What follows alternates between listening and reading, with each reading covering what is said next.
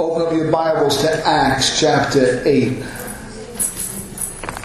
Actually, chapter 7. We'll do a little bit of reading today. Acts chapter 7, and we'll be starting in the 54th verse.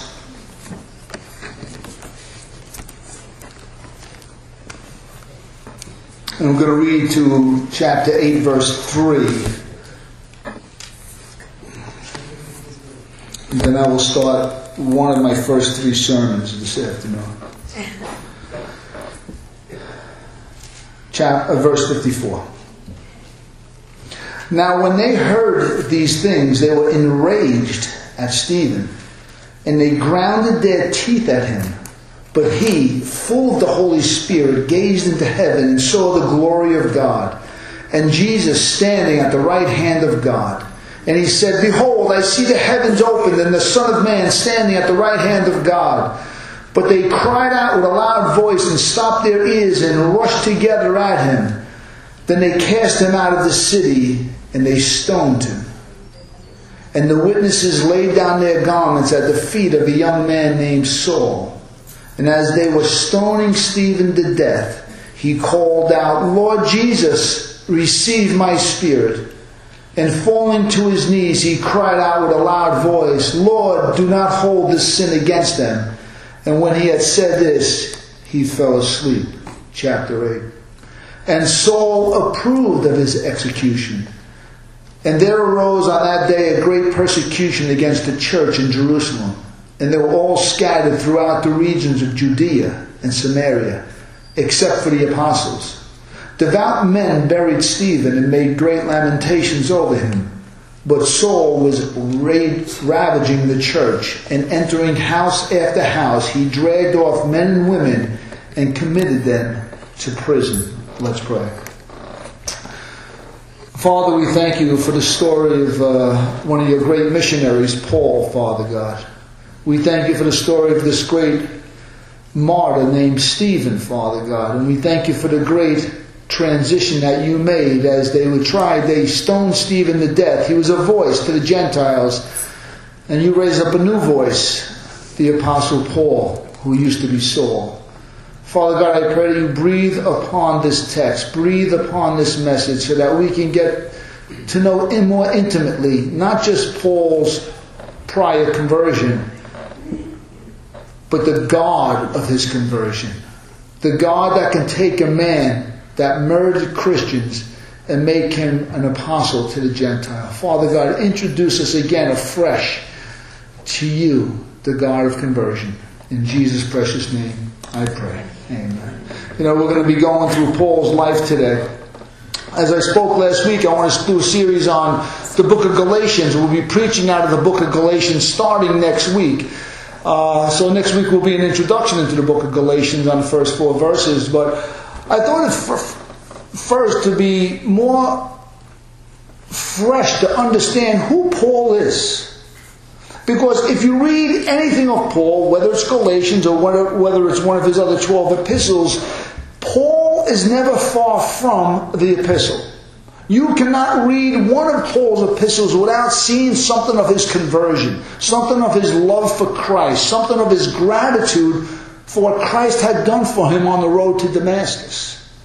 There was always something in Paul that was always reminded of who he used to be and what God had done for him out of pure grace. It's always in his writing. So whether it's Galatians, as we start next week, he was defending the gospel. We're going to find out that in all his epistles, wherever you go, Paul's heart is always right there. You cannot read the epistles of Paul. You do a great injustice to read the epistles of Paul without knowing who the Apostle Paul is, to be honest with you.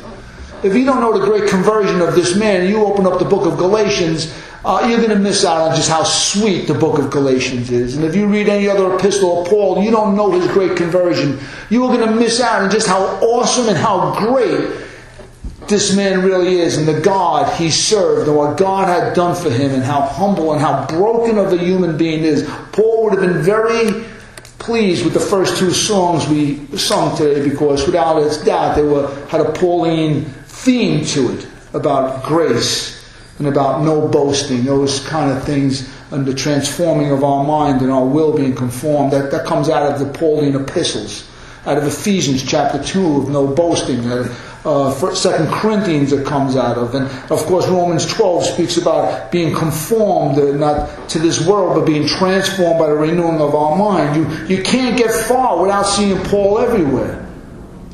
And so I want to read the story of who Paul is, but who he was prior to his conversion.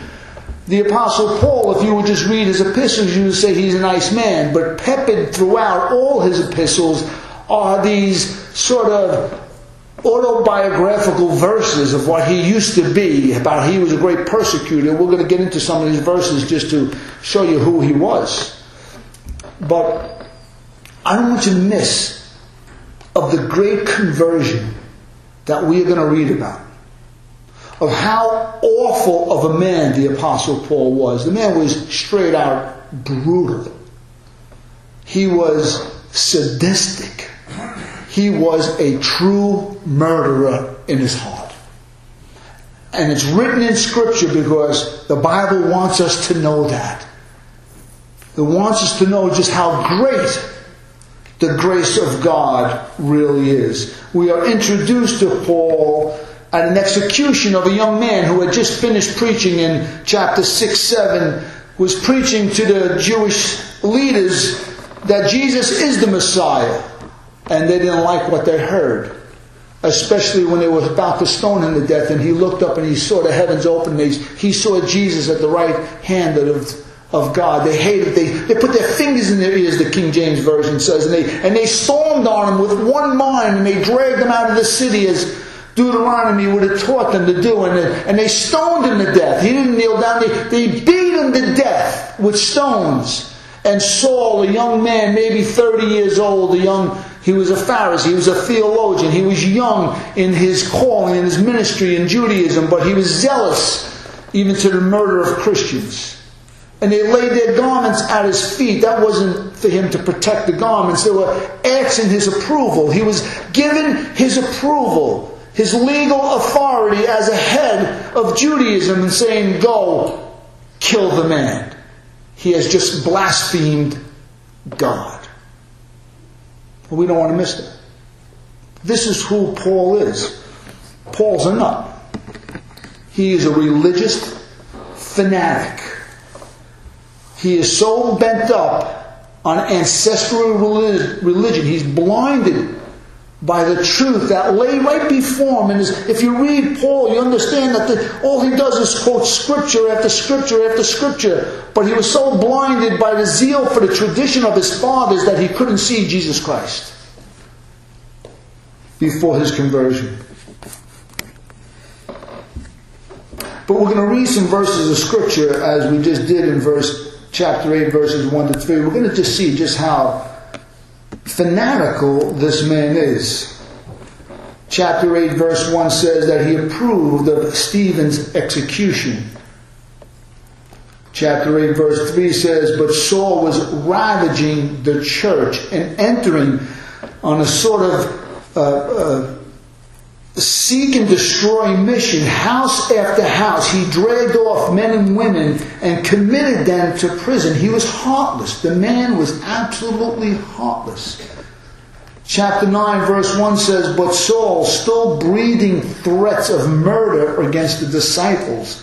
Verse 2 says, and he asked for letters to the synagogues at Damascus, so that if he found anyone belonging to the way, that means anyone who belonged to Jesus Christ, who was the disciple of Jesus Christ, men or women, he might bring them bound to Jerusalem. It's about 150 miles. Bound to Jerusalem on the search and destroy mission, to seek them out. This is who Paul was. Acts 22:4. Paul says it, he says this, I persecuted the way of Christianity to death, binding and delivering to prison both men and women. Acts 26:10.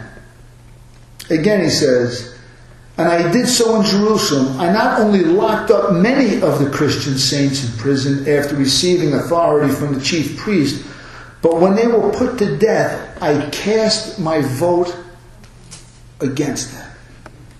He was a thumbs down type of religious fanatic. 1 Corinthians 15:9. For I am the least of the apostles, unworthy to be called an apostle, because I persecuted the church of God. Galatians 1:13.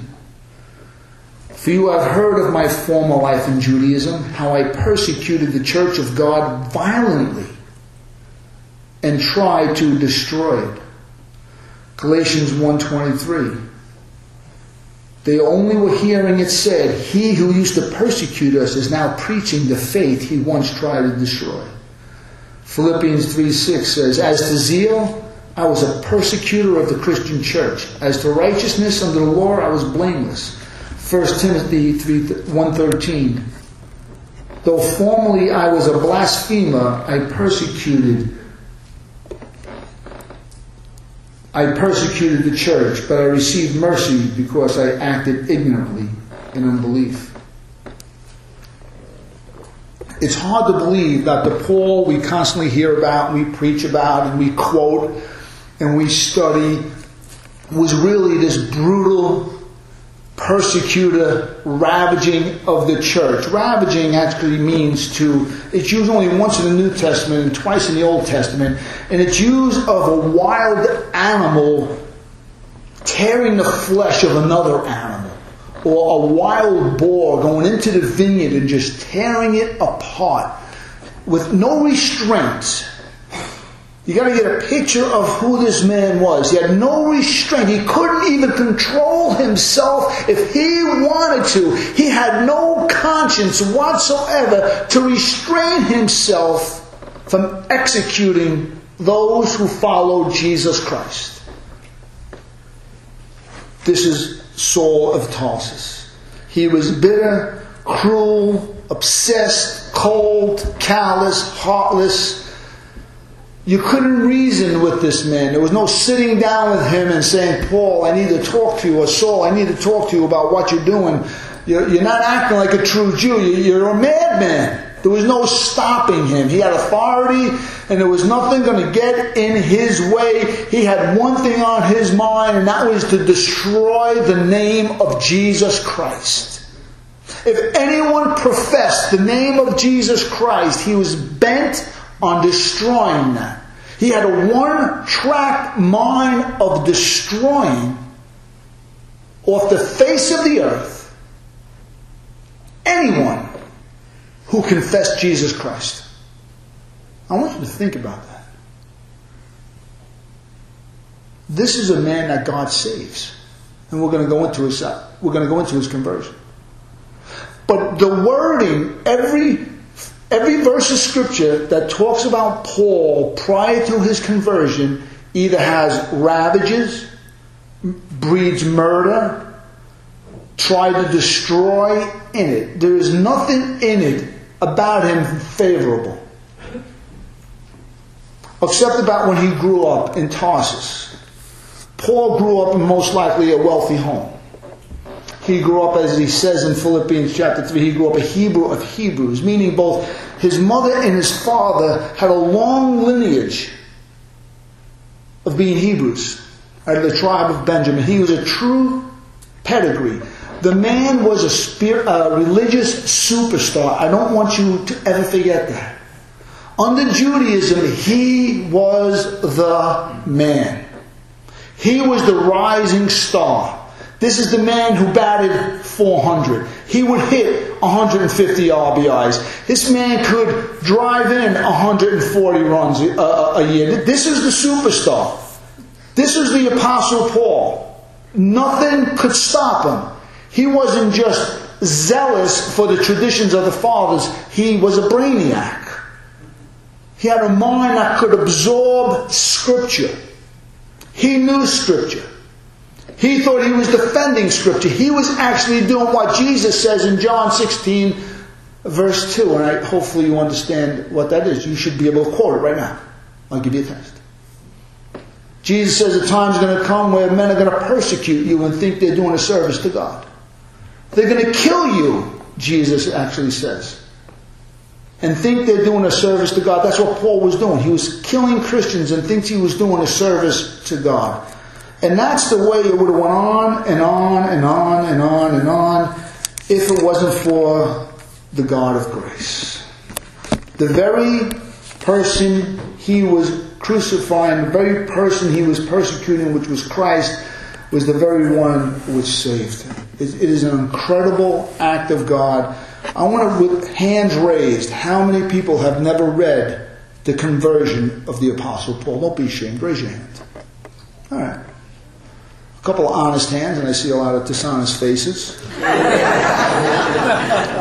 A couple of hands just went up automatically. Every Christian should understand the conversion of the Apostle Paul.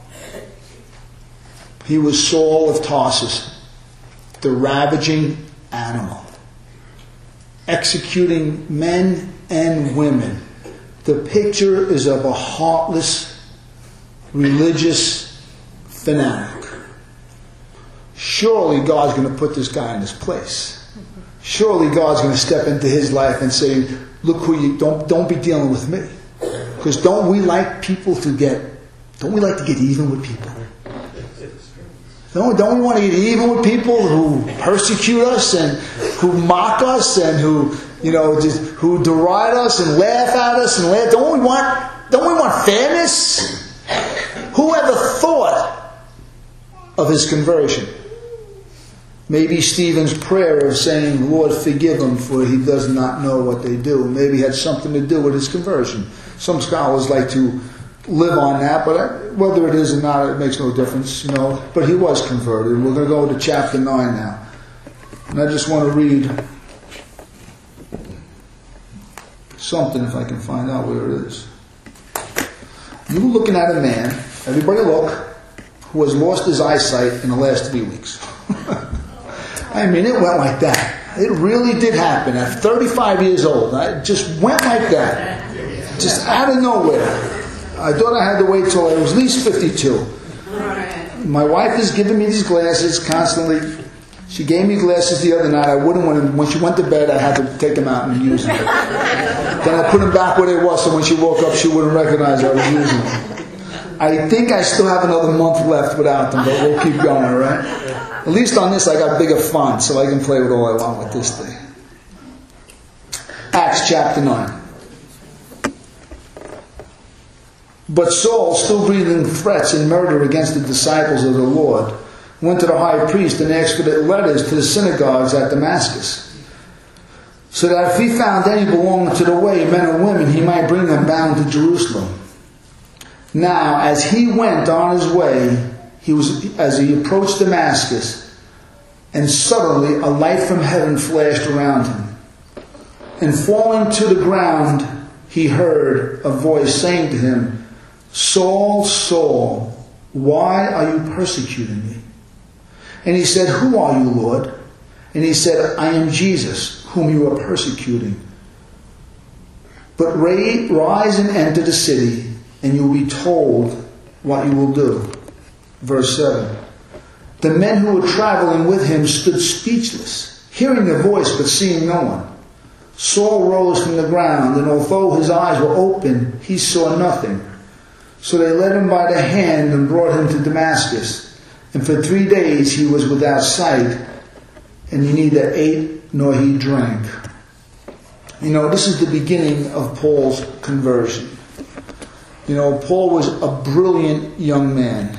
And what God has just done has stepped into a man who had a violent, angry, prideful, self-righteous attitude. A man whose head was filled with such understanding, but his heart had no love in it at all, and just stepped into his life. Instead of stoning him to death, actually saves him. On his way, he's on the road to Damascus for the very task of going into the synagogues and finding anyone belonging to the way, means Christianity. He was going to drag them bound. hand and foot. If they were fighting, he was going to fight back 150 miles back to Jerusalem and maybe execute more people.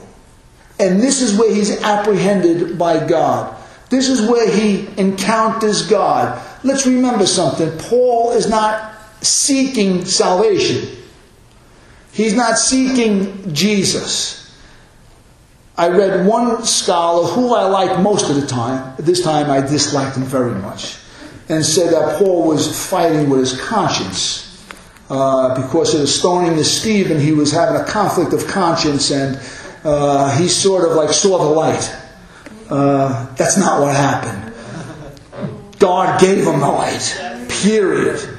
God intervened by grace alone. He wasn't seeking salvation. He didn't think he needed salvation. If you read Philippians chapter 3, you're looking at a man who thought he was blameless according to the law of Moses. He was a religious superstar. He was a pedigree. He didn't need this free gift of mercy and grace from this Jesus who was crucified as a criminal. This man was filled with self and independence from God. The last thing he was looking for was a salvation from a crucified criminal.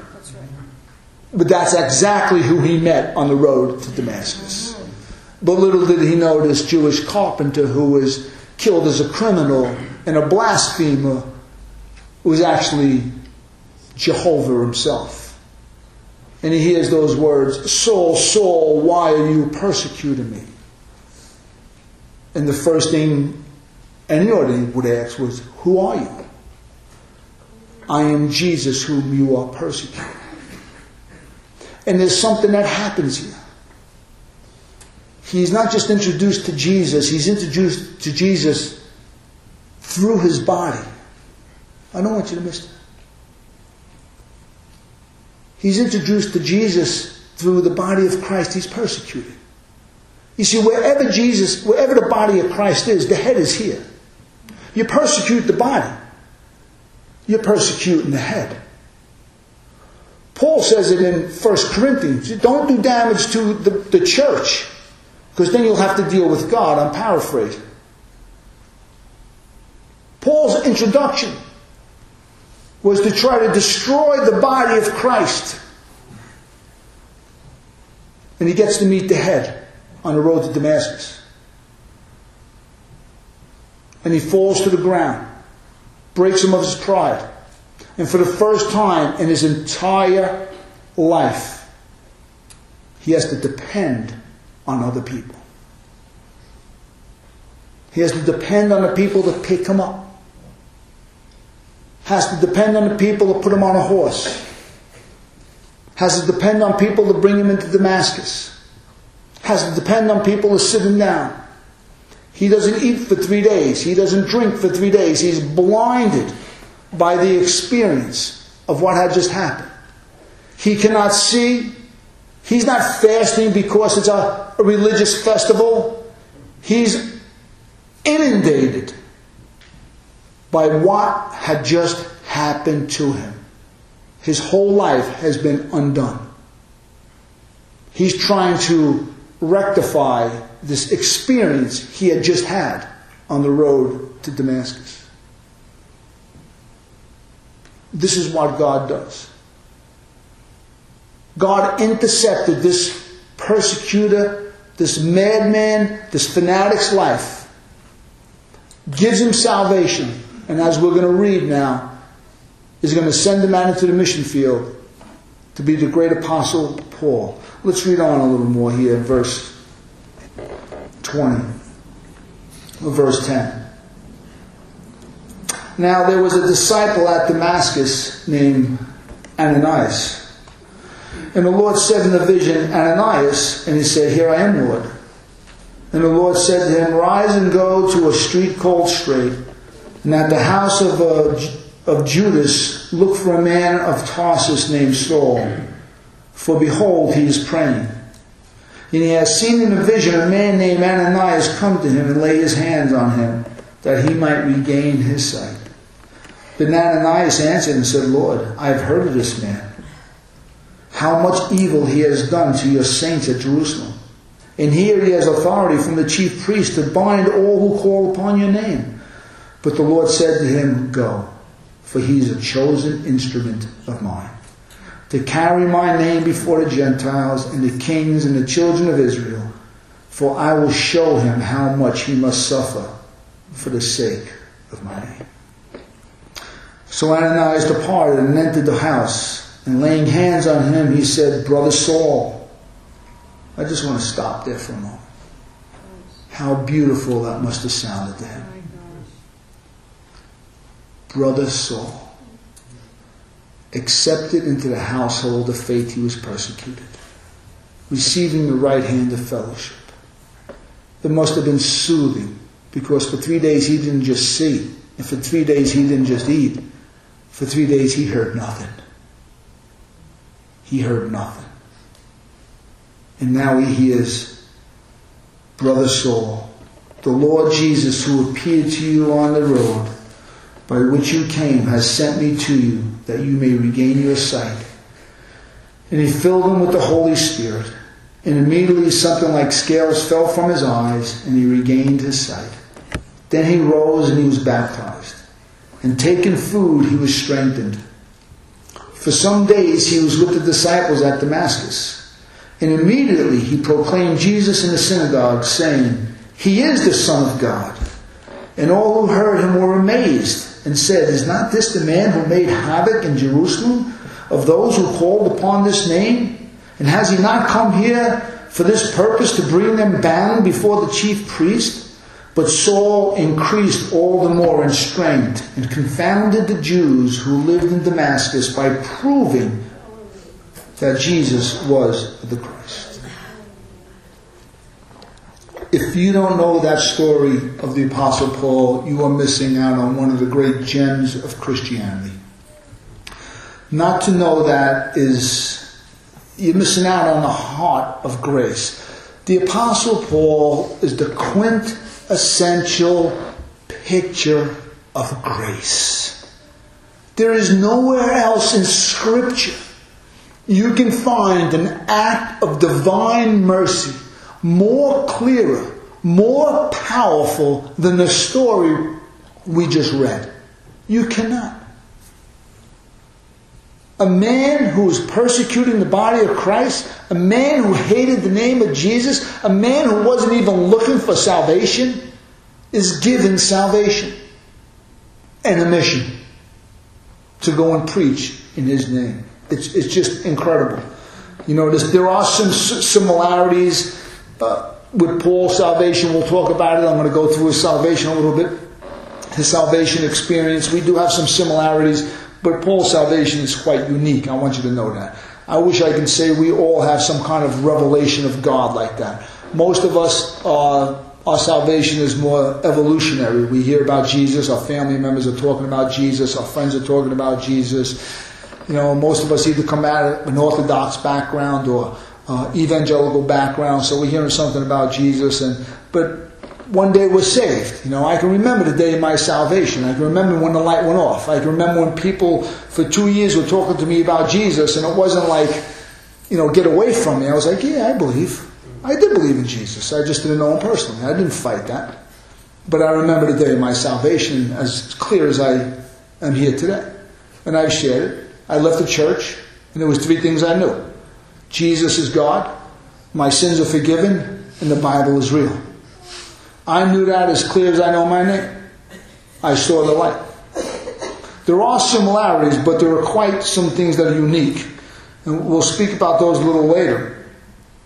But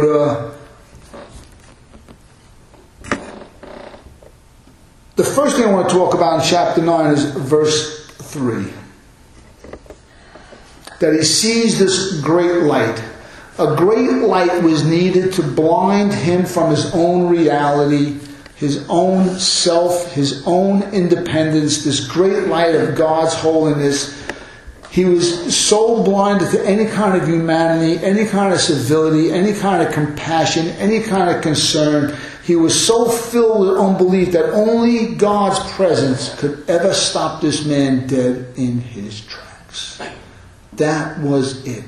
It was like walking into a wall. That's how powerful this was. It had grabbed his attention. Every molecule of his being was grabbed by this light, the light of God's holiness that God captured him by. You think Moses seeing a burning bush was a great sight? Has nothing compared to what Saul is experiencing in here. But this is exactly what he needed to stop him, because nothing was going to stop him than a face-to-face, eyeball to eyeball, shoulder to shoulder confrontation with the living, risen Christ. Nothing was going to do it. Nothing at all was going to do it but to meet Christ personally. Falling to the ground in verse 4, he's knocked off this high horse of pride. He's in a position now to hear from God. And that's what he's going to do. From this moment on, Paul only hears from God, from Ananias, from visions and dreams, and from the scriptures. From this moment on, all he can do is hear from God. He is knocked off. Pride is gone. He is not independent of God no more. He's not Saul of Tarsus no more. He's actually a man who's blind, looking for an identity, which God's going to give him when he calls him Paul. But that's what he needed. He was paralyzed. He was no more independent of God. This is a man that was now in a position of dependence on everybody around him. Persecuting me, Paul's first experience with the living God, as I said before, was a rebuke of the most cutting kind, which he remembered the rest of his life. Even as we go into 1 Timothy, and we see Paul making mention that God uses me an example to all those who receive salvation of his great patience. All his life, he never forgot who he was before he met Christ. He never forgot. Never ever forgot for one moment.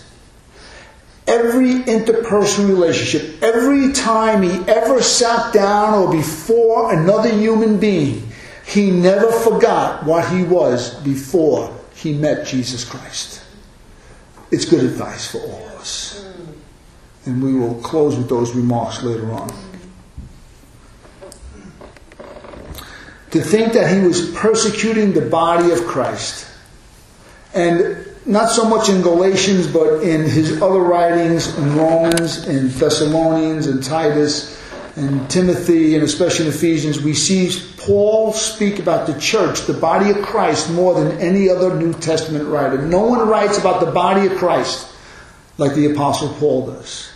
Whom he persecuted, now he is adopted as a surrogate father. It's an absolute divine mercy. He was persecuting the body of Christ, and now God takes this persecutor of the body and says, now I'm going to make you a surrogate father. Think about God's kingdom. Think about his ways. How can we give up on anybody? How really can we give up? Are we all going to have this kind of conversion? I wish I saw more of these, and I have heard of great conversions. But they're there. And we should be praying like Stephen. When we are persecuted, we should be praying as Stephen prayed, and praying as Jesus says, when they persecute you, pray. It's a good thought. It's more than a thought, it's actually a command when Jesus says it. In verses 6 to 19, I'm not going to read it again, but he receives instruction from the Lord. He remains blind for 3 days to enhance his experience. He's being disciplined by the Lord at this point. His blindness for 3 days is purposeful. It's to break him and to bring him to a place of absolute brokenness in his life. To remove every ounce of pride this man had. To break him of his arrogance. To break him of his self-righteousness. To break him of his willfulness. To leave him in this most humble position until he's finally, the scales fall off his eyes, he's filled with the Holy Spirit, and the first thing that he goes and does, he goes preaches to others. I think most people, when they're first saved, do most of their witnessing when they're first saved. It's a sad reality. But I don't know why Christians cool off. Why in the world do we cool off? What is it? That blinding experience of our salvation that we're willing to tell anybody about Jesus Christ. We know nothing of the Bible, except that once we were blind and now we see. Let me tell you something. That's a good methodology for the rest of your life. Your testimony of once I was blind and now I will see. Don't try to explain the Trinity. You're not going to be able to do it. Don't be able to try to explain eternity. You can't do that either. Don't try to explain heaven and hell. Don't just say Jesus saves. He forgives. Once I was blind, now I see. Keep it simple and you watch what God can do with that testimony. Don't outthink God. It's paralysis by analysis. We outthink God and all these people. Don't get caught up in they'll never believe. Has anybody not ever told somebody about Christ because you thought they would what? Never believe. How'd you get here? How were you like all warmed up all your life? Were you just good people waiting for a Savior? Come on, let's hear some testimony. No, I don't want to hear that. Forget about that. That could be very dangerous right now. No testimonies. Hey, I know most of the people in the room. But understand something. How important it is to see this conversion. And how powerful it is. And how God left him there for 3 days to really humble this man. Because he was going to go and have to learn how to suffer for the name of Christ. I want you to know something. No one suffered in the New Testament more than the Apostle Paul. Stephen was stoned to death. Paul was stoned, but he was left alive. He was beaten with the rod 3 times. He was whipped 5 times. That's 40 lashes minus 1. He wore the scars on his body, Galatians chapter 6 says. The man was deformed in his body. By the time he died, he was a deformed man. He was old, hunched over, bow-legged, struggling with all sorts of ailments, but his body was beaten down. But yet, these were the marks of Christ on his body. And he wore them proudly. For once he used to persecute the body. But now he was taking upon himself the sufferings of Jesus Christ. The similarities and the differences, and I'll be closing with these, are quite different in Paul's conversion and ours. The similarities are the God who saved Saul saves us. When you meet Christ, you met the same God Paul met on the road to Damascus. I don't know what road you were on when God saved you, but it's the same God. We save the same God. And he's as good to you as he was to Paul. And to let you know this, no matter what you've ever done in your life, to study the Apostle Paul will bring a smile and comfort to the worst of sinners. Because there is no one living that has outsinned the Apostle Paul. But yet Paul is a great example for all those who would believe unto eternal life. As 1 Timothy chapter 1 verses 13, 14, 15, and 16 teach us.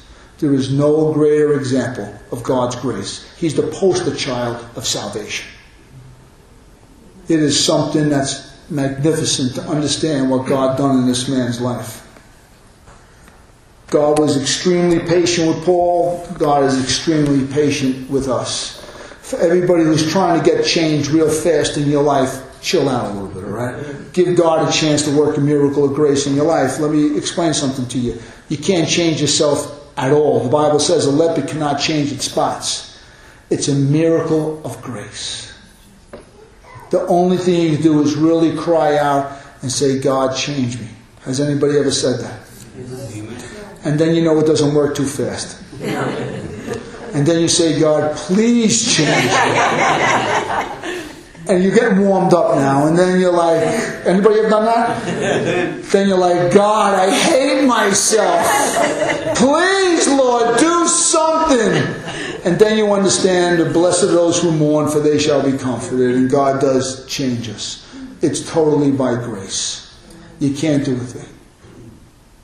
You're struggling with the temptations in your life, you're struggling with the weaknesses in your life, understand something. Bring it before the Lord. And when your plea turns into a cry, and it turns into the gift of desperation, you watch what God can do in your life. You watch it. I pray you don't have to wait that long. All of us usually have one or two stubborn stains in their life. Any stubborn stains? You know what I mean? Other things go like that, and there's one or two things that just hang around, sometimes for decades. You know, and I deal with people all the time, and I'm like, all right, just pick yourself up by grace and let's go on. Let's do this again. Let's just do it again. Let's just do it again. Let's just do it again. Because that's the answer. That is the answer. We, like Paul, are spiritually blind before our conversion. We, like Paul, receive the Holy Spirit. We, like Paul, need instruction from older saints. Paul had to go to Ananias. He wasn't self-taught in that way. When you are converted, please understand something. We all need to be instructed in the way of the Lord. We all need to be accepted into the family of God and hear Brother Steve, Sister Diana, Brother Brian. There's something sweet when we call each other brother and we call each other sister. There's something sweet when you belong to the local body of Christ. There's something wonderful about it when you walk in there and someone knows who you are as a Christian and someone knows your life. There's something sweet about it, and we all need it. Paul needed it, and so do you and I. We, like Paul, receive gifts. All of us have gifts. I don't want you to miss out. Please understand that God took this man's brain and he redeemed his brain and made him the first theologian of the New Testament. God redeemed his zeal and made him the greatest evangelist missionary there is in the New Testament or to this day. God redeemed our greatest qualities about us that we were using to serve Satan, and he uses it to serve God now. Understand something. Whatever your gifting was, whatever God had you, wherever you were in your life, God redeems that now and sends you back out there. He uses your personality. He uses your intellect. He uses your positions in the job. He uses your positions in life. He uses your position. He uses wherever you are. He uses it for His glory. Amen? That's what He did to Paul. He immediately went into the synagogue because why? He's Saul of Tarsus. He had a sphere of influence. He had a platform. And there he could you imagine the first day he walked into the synagogue and they think he was going to curse Jesus Christ, and he starts proclaiming, but He is the Son of God. They probably sat there like, what in the world happened? They probably said, no, who is this? Is this Peter or is this Saul? They probably had it mixed up when he first started preaching that Jesus is the Son of God. And like Paul, all true Christians need to be water baptized. Like Paul, all true Christians are going to suffer at times for their faith. Unique to Paul, Paul needed to be physically blind and have 3 truly hard days, and then experience the grace of God when Ananias came in. He's called to be an apostle. We are called to be disciples of Christ. And understand something about Paul. In his letters, he never writes Paul the apostle. He always says Paul the bondservant of Jesus Christ, called to be an apostle through the grace of God and His Son Jesus Christ. He's a bondservant first. Long before, I am Brian Martin, disciple, humble, broken, I pray before God, before I am of a reverend or a minister or a pastor. It means nothing to John, it means nothing to me, their titles. We are broken men before God. He also saw the resurrected Christ and received instruction. God took the worst and made it the best out of him. There's more I can go on here about his personality, but I'd rather just have some closing remarks, okay? It's important to notice facts about Paul, because whenever you read Paul, his conversion experience is never far behind his epistles. He writes as a grateful, saved sinner. You'll never, please, he has 13 epistles. As we go through Galatians, you will see he writes as a grateful, saved sinner. He's always encouraging others to respond to God's grace and salvation. All Christian ministers should preach to God's people as converted sinners by God's grace. As Christians, all of us, and I'll close with this, we should do nothing at all in our life with not tying it to the day of our salvation. Nothing. Nothing at all we do in our life should ever be done without the knowledge of our conversion. Every relationship, every tough relationship you're in right now, every person you don't want to be in your life right now, every hard thing, every hard boss, every bad neighbor, whoever it is, nothing can be done outside the knowledge of our conversion in Jesus Christ. Amen. Let's pray. Father, we thank you, Lord, for the great testimony of your servant, Father. The great persecutor of the church became the great builder of the church, Father God, as he went to and fro throughout the Mediterranean world, Father God, on 3 mission trips. The Bible says that he alone turned the world upside down for Jesus Christ.